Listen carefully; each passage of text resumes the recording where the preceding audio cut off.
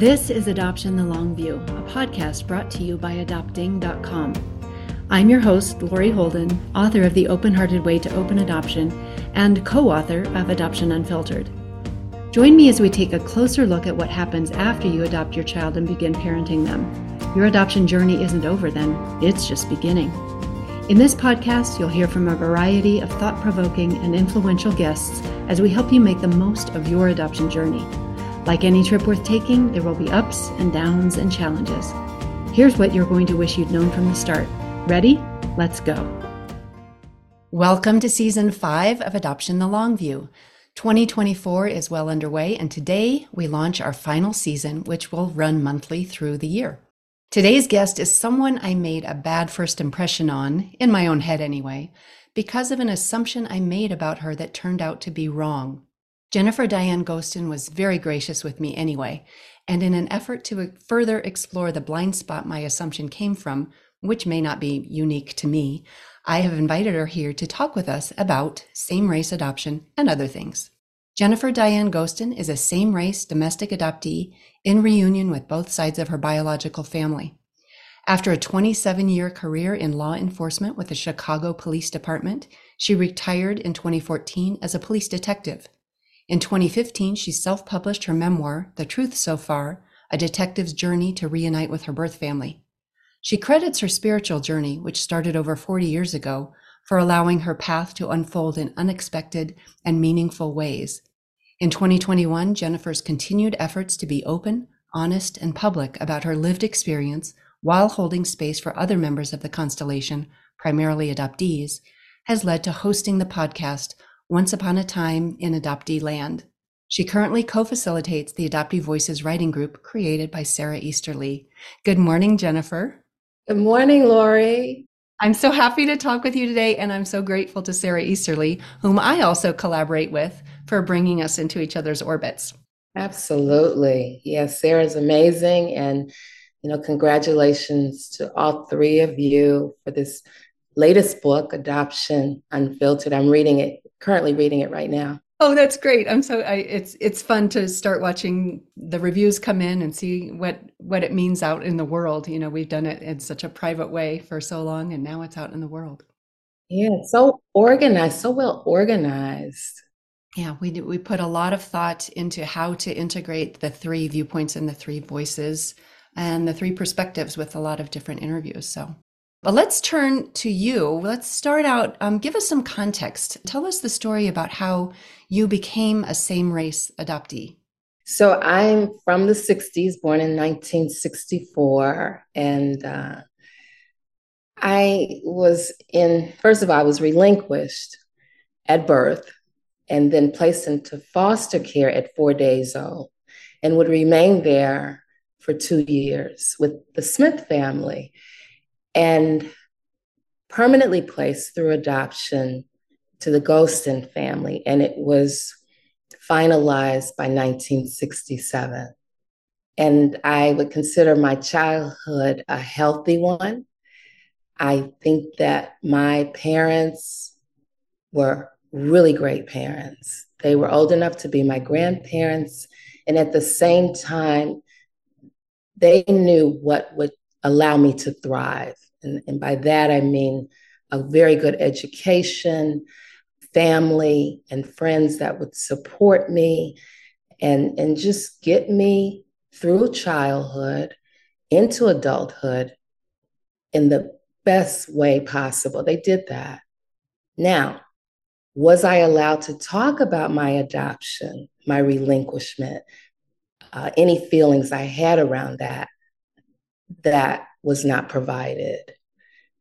And a lot of that, I think, has to do with insecurities, particularly my mother's end. I think she felt that my desire to find my first family suggested to her that I wasn't happy or that there was something wrong with this situation that I was in with another family.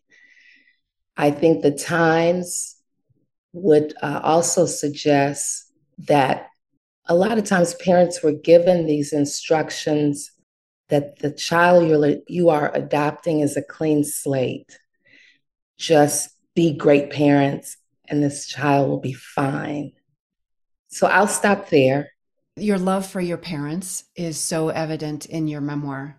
And also, you have that passage in your book where you said it took a while for you to get your mother's blessing to search for your birth mom because of this blank slate, clean slate mindset that we had. Agencies were not preparing adoptive parents well for having ongoing conversations about adoption, about adoptedness, about birth parents, about the developmental stages that an adoptee is going to go through to try to figure out who they are.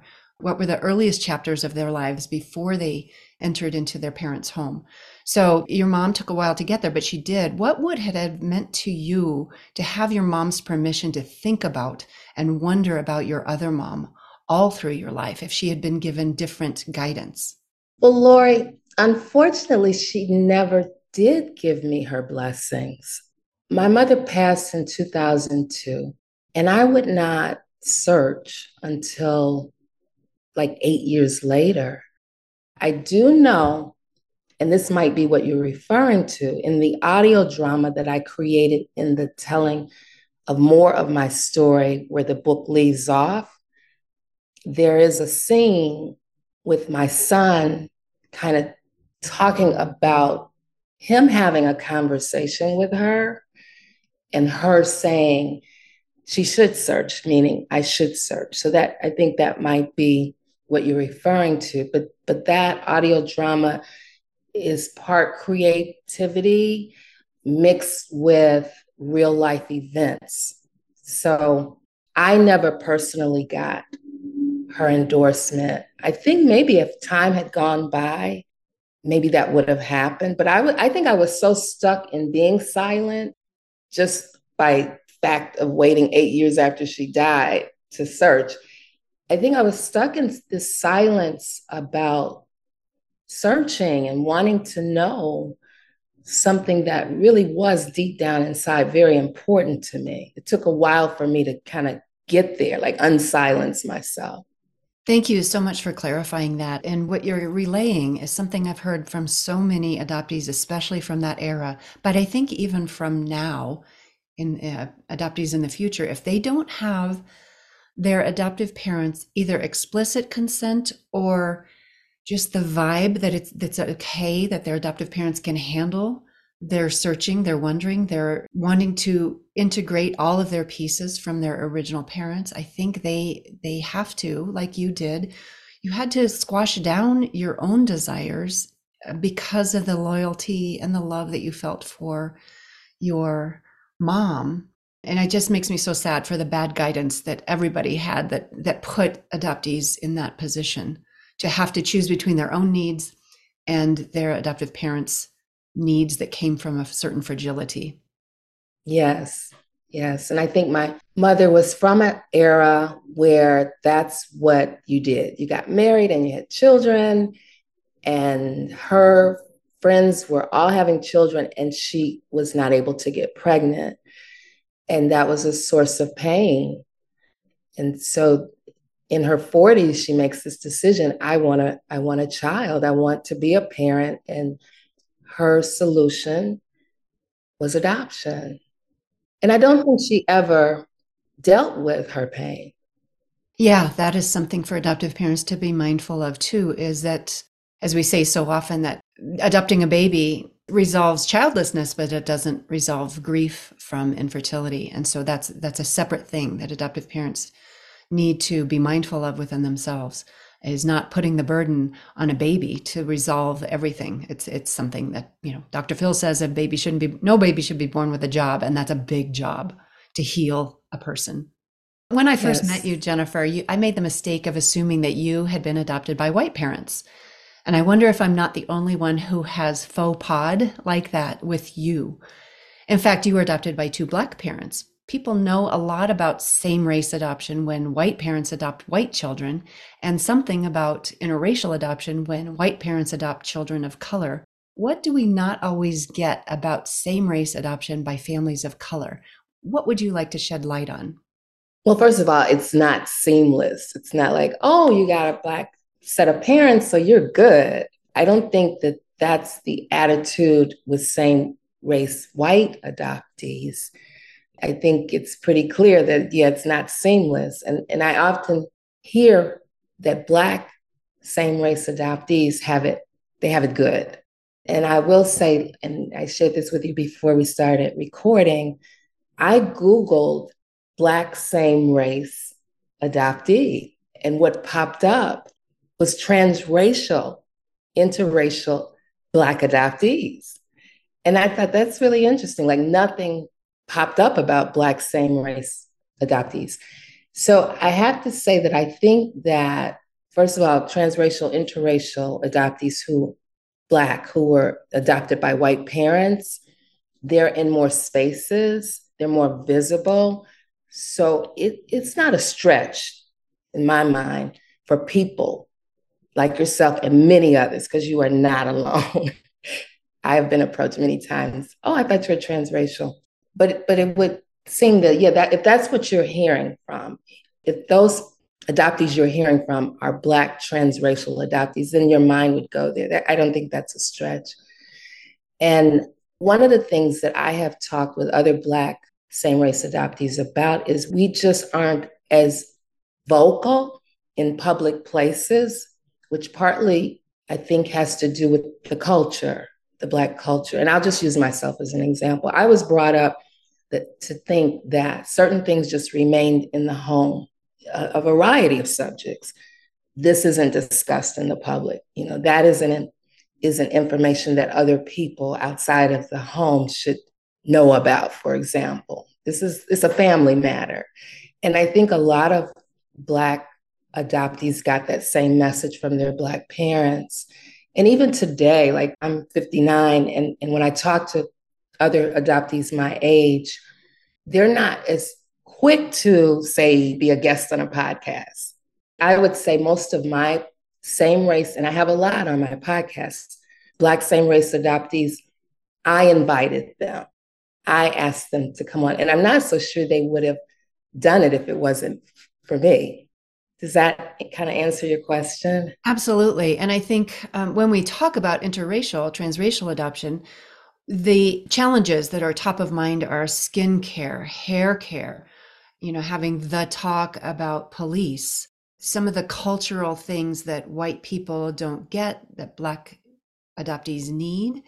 And so if we take that away, I think there's a sense that, like you said, that you're all set. But really what I'm hearing is that means that you come to the same place where I am with the adoption of my two white children. We're not all set. We have all sorts of still things for my kids to work through, things for me to work through, because all adoptions are trans-familied. Even kinship adoptions in some way have the substitution of one parent for another. So there's still all of that, even when we take care of the cultural elements and the hair and skin elements and all of that. Yeah, absolutely. I'm just wondering, because I would say it was kind of taboo to talk about adoption, particularly outside of the home, inside of the home too, but certainly out in the public. Would you say that it was taboo for your kids to talk about adoption outside of the home? No, I think because that's it. So interesting. That's an interesting contrast. I think we did it so much in the home that they probably went out and were loud and proud about it in some parts of their development. And there was not that kind of a taboo in our situation. That's good. Yeah, I think that's a real important message, that it not be taboo. Yeah, and what I've heard, and you can correct me, it's always a white person talking about race. So thank you for giving me the space to do this, maybe clumsily, but I understand perhaps that Black people have not had such a positive experience with dealing with child welfare services, child protection services. And so keeping it private is a protection mechanism that they needed to do to not involve outsiders who sometimes bring in their, not sometimes, but bring in their assumptions about what is and isn't a good parent, and using power and authority to break up families historically. That's a really good point. if I may say this, it's just coming up for me. My foster home didn't qualify, and I'm using air quotes here with you, to adopt me. I would later learn they wanted to adopt me. The two-parent home with 5 kids didn't qualify, and the Ghostons qualified because they didn't have any other kids. These are some of the things that I was told. They were well established, they were older parents that had been working a while, they had a home, a house, a single family in a nice area. And I just remember these things being checked off. And I'm thinking, but I have been in the foster home for 2 years since 4 days old. And what qualifications in my mind is better than a loving home? So Were your foster family, were they Black or were they white or were they something else? yeah, They were Black too. yes. Yeah. So we're talking the 60s, Mhm. and we're talking whatever social work looked like back then. And I'm hopeful that maybe things are looked at a lot different now, because I think that was a healthy environment for me to be in, especially not having to deal with more disruption. Right. And how interesting for you to think about all the different trajectories your life might have taken had you been raised by your original mother, had you been raised by your foster mother, and then the reality that you did end up knowing, being raised by the Ghostons. All of those different scenarios playing out simultaneously in your mind. I can see why you would write to flesh that out and then do your audio memoir as well with some playing with different scenes. Let's shift over to how the stories you can tell about being a police detective for the Chicago Police Department and the stories that you do tell in your memoir. I'm curious, how did the professional life that you chose fit with the adoptee life that you were handed? Yeah, that's a beautiful question. As a little person, I love doing puzzles. So I know the whole putting pieces together started early. And as I got older, I started to recognize the things that I enjoy. I definitely enjoy solving mysteries. I enjoy people, like you and I were talking. I'm just curious about people and what makes them who they are and how they think and look and feel about everything. And so I put all these things together. I love being outdoors, solving mysteries, and also being able to help people move through traumas, move through adverse situations. So it only makes sense that policing and I would be a good match. I think that as the years went on, I began to recognize that, yeah, this detective business has a lot to do with what I'm going to need. Like I need to hone my skills at solving things. And what better way? Like I'm learning how to solve things. And this is ultimately going to be something that I do in my personal life, investigating my beginnings. And I think most adoptees are just detectives anyway. Like it's in you to want to solve what's going on in your life. And you did put those skills to work. You did find piece by piece the people in your family. And I loved how you told the story of how that happened. And throughout your memoir, The Truth So Far, and your audio drama, which is called Meant to Be. And if people want to hear that audio drama, they can go to the early episodes of your podcast, Once Upon a Time in Adoptee Land. But in your creative efforts, you share how Bonnie Upshaw and Jennifer Dyan Ghost came to be and how they came to be integrated. Can you tell us a little bit about the intentions behind these creative efforts of yours? Yeah, I'm happy to. So, part of what I've been doing, I would say the last 5 or 6 years, is embracing my inner child. And let's just say Bonnie was the name given to me at birth. So, that's the name I've given my inner child, who's about 12 years old. And so, I've been spending time with her over the years. And when I collaborated for it was supposed to be a theater play, but then COVID hit, so it evolved into an audio drama, as you say, that is at the beginning of my podcast. I just remember sitting with Bonnie, 12-year-old Bonnie, and what is she like? What does she want to do? How is she experiencing this thing called relinquishment and adoption? And I found she had very different views, very different opinion about it than 40 something, 50 something, like adult me had.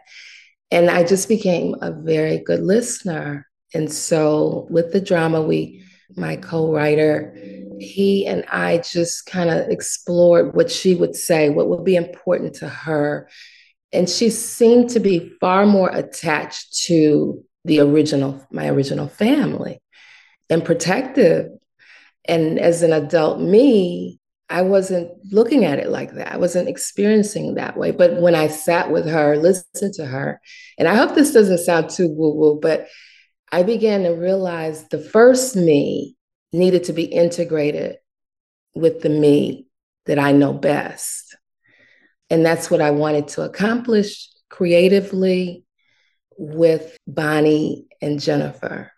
And I think it was accomplished because through, I guess, my life's journey, my life experiences, I've been very disconnected. For one, I didn't have a whole lot of information. But as I got to know through reunion, who's who and my birth family, particularly on my maternal side, it became a clearer picture to me about how I could integrate. And ultimately, I feel like, and I'm still doing that, but I have done that over the last few years as it relates to embracing my inner child and how she likely can help the adult me. I hope that makes sense. Absolutely. And I am just loving hearing your intuitive technique for healing and integrating. You intuitively knew to find Bonnie, to revert back to that curious, playful little girl who all women have that little girl in us and all men have that little boy in us, who is not jaded yet, is not bound by logic and can play, can explore, can do those things. And then the integrating that you were able to do with the playfulness and then the groundedness from adult Jennifer too. And the integration between Bonnie and Jennifer, just the ways that you brought all of that out through play and curiosity. I just think that's a brilliant way to help integrate and seamlessly heal. Maybe not seamlessly, but to bring all your pieces together in such a you-directed way. Yes, I totally agree. It was very cathartic, very healing. And we're talking the 1970s when my inner child was 12. And I think that because she was silenced, this gave her an opportunity to have a voice. Yeah, me listening. And then even in the writing for the world to hear from her. Just think it was very healing for that time in my life when I was very silent about how I was thinking and feeling. Yeah. To also find your voice as well as the integration. Yeah. To give that little girl back her voice. Exactly. So in the bio, we mentioned that the start of your spiritual paths began unfolding about 40 years ago. I'd love to hear more about that if you have something to share about that too. Yeah, I always like talking about my spiritual journey. And I actually credit my mother, who was a librarian. And so I was surrounded by books as a little person. And she was very curious about spirituality. So I was brought up Lutheran. Christianity was, the religion that my mother embraced, and I as well. And at the same time, she was very interested in knowing more about or learning from spiritual teachers. And I just remember one book early on was by Wayne Dyer. And so I just, through the years, would read books by authors like him that were exploring just ways to, I guess, have more tools to get through this thing called life, in the best way possible, so that you're honoring yourself, you're honoring other people, you're just living a more holistic life. And as life would have it, there's losses, when my dad passed, my divorce, like all these different things. And then certainly a career in law enforcement, where I am experiencing on a daily basis the traumas that other people have experienced. And I want to be clear that all traumas are not traumatic for me, but clearly this is my field of work with people who have experienced horrific traumas. And so spirituality became even more clear to me that I have to be able to center myself, kind of put my oxygen mask on first every day if I'm going to be of help to the people I'm serving. Yeah, so I do think that spirituality has played a major part, a very big tool in just living a healthier life. Yeah, I love hearing that because when I was reading your memoir, I was wondering, how did you metabolize all that you witnessed, all that you absorbed from your work with the police department? And it seems like maybe you were wired for healing and integration. You had this in you. You had this inner knowing of how to rise, how to heal, how to metabolize hard things. So thank you for sharing that with us. Regarding your podcast, Once Upon a Time in Adoptee Land, what can you share with adoptive parents about some of the themes that are revealed to you there by you and your guests, who are primarily adoptees?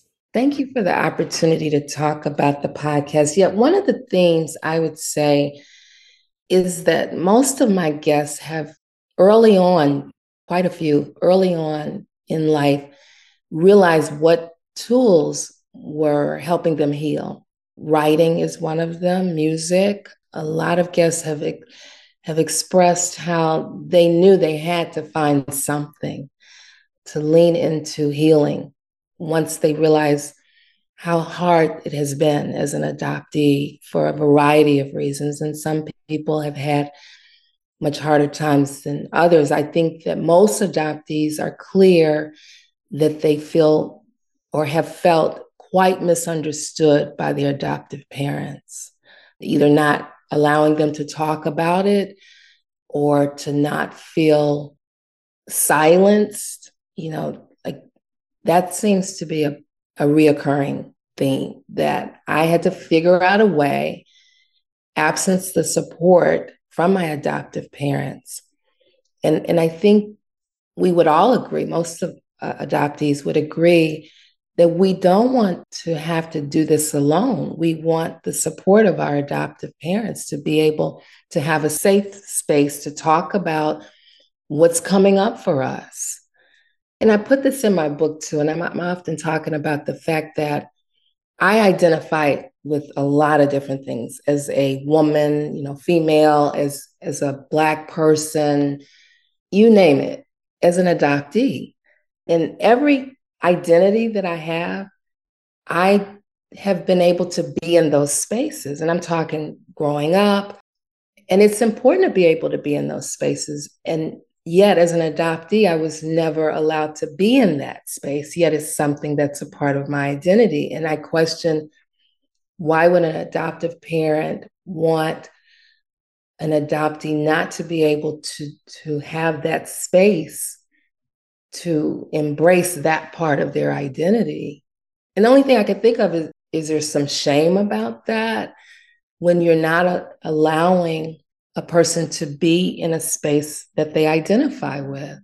That is such a good question. And I'm thinking that two words are coming to my mind: real and only. And I think it is a challenge for adoptive parents to need to be the real parent, which also can mean being the only real parent. And I talk a lot in most of my podcast episodes. Thank you for opening this door for me so I can include it in this one. And a lot of my written work is this shift from an either or mindset about parents, this one or that one, to a both and heart set, this one and that one, and this inclusive, expansive space that is not such a stretch to cultivate if we have a little bit of guidance around the real and the only, that framework. I also want to say something else, Jennifer, to people who may be listening, adoptive parents who And this is who I was early in my journey. Just tell me what to say so that my kids feel like they can talk to me about things. And I just want to say it's not about the words. You can say, you can talk to me as much as you want, but you can't fake it with your adoptee. They will know if those words are true or not. So you really have to be doing the inner work of creating that sense of expansiveness and inclusiveness and spaciousness for them to bring their actual feelings to you. If you aren't actually doing that, the words you say will not matter. Do you have anything to say about that? I love what you just said. And what comes up for me is nurturing your own garden. You have to do that. And Yeah. maybe what you modeled for us in integrating with Bonnie Upshaw, we adoptive parents can do too. We can attend to that little girl or that little boy who didn't get her dream to come true about having the kid that looks just like you, the mini me. If we can attend to that, maybe we can help that person heal and show up better for the actual child that we are raising. That was good, Lori. Yes. Because we all have an inner child. And are we giving that inner child space to speak? And yeah, and to help the adult you. That's what happened for me, for sure. Yeah. And that integrating can take place when we can find out what needs to be integrated. So, when you had me on your podcast last fall, you gave me the great favor of reading a passage from each of my books. And I, at this time, would love to return the favor to you and ask you if you would read something from your creative work for us.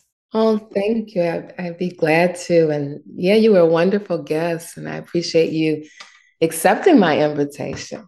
So I chose, and it was kind of tricky, but because I know your audience are adoptive parents who really they want to be great parents. I know they do. They wouldn't be listening to your show if they didn't. And, the title is so fitting, Adoption, the Long View. Like, I think you say adoption is not a one-time event. It is a lifelong journey. And that's so true. So anyway, I chose from page 34, and it's from chapter Cage Curiosity, chapter 3. The bottom of 34, it says, nurture and nature are sometimes pitted against one another. I believe that nurture is an opposite nature. They can go hand in hand, and I'm proof of that. At birth, we bring physical qualities over from a countless number of ancestors, and from there, the environment influences our personalities. I had no reference point yet concerning my characteristics by nature or heredity passed down from one generation to the next, so I was curious. I wanted to know more about my nature. I consider it valuable information. People who are not adoptees are able to identify some of the reasons why they are the way they are because of inherited physical traits. The one thing I know for certain is my nature was positively influenced by my nurture, and that's what's most important. And I chose that because I think that subject, we could talk for hours. I think most people can talk for a long length of time about nature, nurture, like all of that. How does that play out? And I want adoptive parents to understand that as an adoptee, there is a DNA part of me. There is a part of me that maybe is so different than my adoptive family, not good or bad, right or wrong, just different. And in the family, when that surfaces, I want my differences to be embraced because a lot of it has nothing to do with me. It just has to do with DNA, and that I have another family that I share DNA with that are not here with me through the years, through the decades. So that was important to me to just kind of let adoptive parents know that the adopted child has some inherent things about them that should be accepted and embraced and even encouraged. Like it may be it may be something about your adopted child that's so far different from you and what you know and your even your aspirations, and just get curious about what that is. And this is a theme that I hear so often from the adoptees I talk with, which is see us for who we are. See us, who we actually are, not your projections and dreams and desires onto us. That is a gift. And I love the passage that you chose because it so well illustrates that, I call it the either or mindset, because when we're in our mind, our brain is an organ that likes to divide and get things down to the smallest level. And we want to tease out, divide nature versus nurture. But when we're in that both and heart set, the heart is an organ that wants to unite and bring things together and find wholeness and integration. And when we can make that shift, and it doesn't take a lot, from an either or mindset to a both and heart set, we are going to be in a better position to help our adoptees find all their pieces, nurture all their pieces, integrate all their pieces, and see them for who they actually are. It's our work to do that so that we can show up in the way that our kids need us to. Well said. Yeah. Yeah. I would like to ask you the last question, which is something we're asking of all guests for season 5. You will be the first one to receive this question. Jennifer, what do you wish that adoptive parents knew from day one or today? I love that question. And what came up for me was an answer from one of my guests on my podcast, Sophie P. Chupia Posey. And let me just give a little background. I asked her, if you were in a room full of adoptive parents, we'll say 2,000 of them, what would you say? And these were her words. Being an adopter is an incredibly, almost sacred responsibility. It's a mission you have to step into with your eyes wide open. You can't adopt a child and expect it to be the solution to whatever problems you're dealing with, especially if it's in the relationship to infertility. I get it. For some people, having a child is the most important, almost primordial thing. But if you haven't taken a hard look at yourself, like, am I really fit to be a parent to any kid, bio, adopted, whatever? Think of that child as a human being who will be a part of your family, but won't at the same time for obvious reasons. It's natural. We're more enriched by it.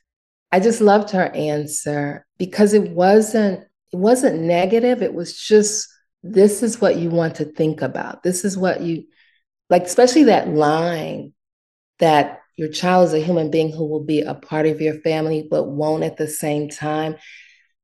I hope that that's just like a statement to totally reflect on, because like you were saying earlier, and I've heard many adoptive parents say it, we just want to be like your only, right? We think, looking at it like we're your real parents, and certainly adoptive parents are, let me be clear, but we're not your only real parents. Exactly. That is such a powerful statement that you shared from your guest, and thankful to you for that. What it brings up for me, when you say sacred responsibility, those are the words that really stuck out to me. I think it's normal. It happened to me, and it maybe happened to other adoptive parents, that at first the baby you adopt is in service of you. It's to meet your needs. When you start to grasp this sacred responsibility, you also start to grasp that you are in service to your child, and you have that inner work to do to show up for your child in that space of sacred responsibility to them. So thank you so much for sharing that. Yeah, for sure. And what I would add to Sophie's words, beautiful words, is that I think adopters have the opportunity, like this awesome opportunity, maybe the ultimate opportunity, to grow in compassion, empathy, and to continually extend grace to the adoptee. Beautiful, beautiful. Continually extend grace. And when we do that, we get it back in return too. And we Absolutely. create a world of grace. Yes. Jennifer, do you have any closing thoughts you'd like to share?